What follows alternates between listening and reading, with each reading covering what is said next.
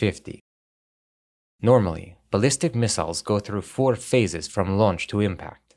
The first is the boost phase, which consists of the time between the missile's launch and the point at which it leaves the atmosphere and exhausts its supply of rocket propellant. Following the burnout, the rocket enters the post-boost phase, which concludes with the separation of the re-entry vehicle that contains the warhead. The third stage is the mid-course phase, in which the re-entry vehicle separates and achieves a controlled descent back into the atmosphere.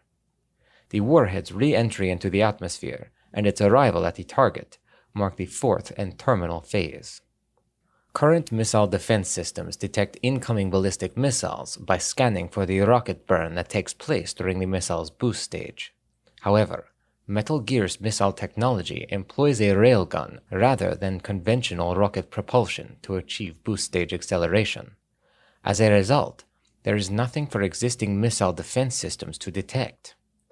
The railgun's effectiveness is nothing short of amazing, with a range over 3,000 miles, rivaling that of mid-range ballistic missiles.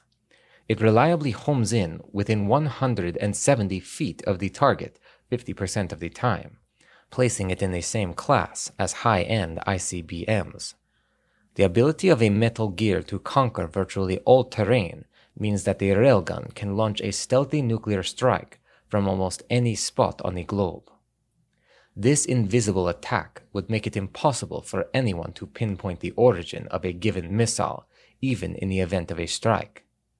Without a clear aggressor to retaliate against, the concept of mutual assured destruction falls apart. Without the fear of MAD, the existing rules of nuclear non-engagement would no longer apply, and the world would fall into chaos.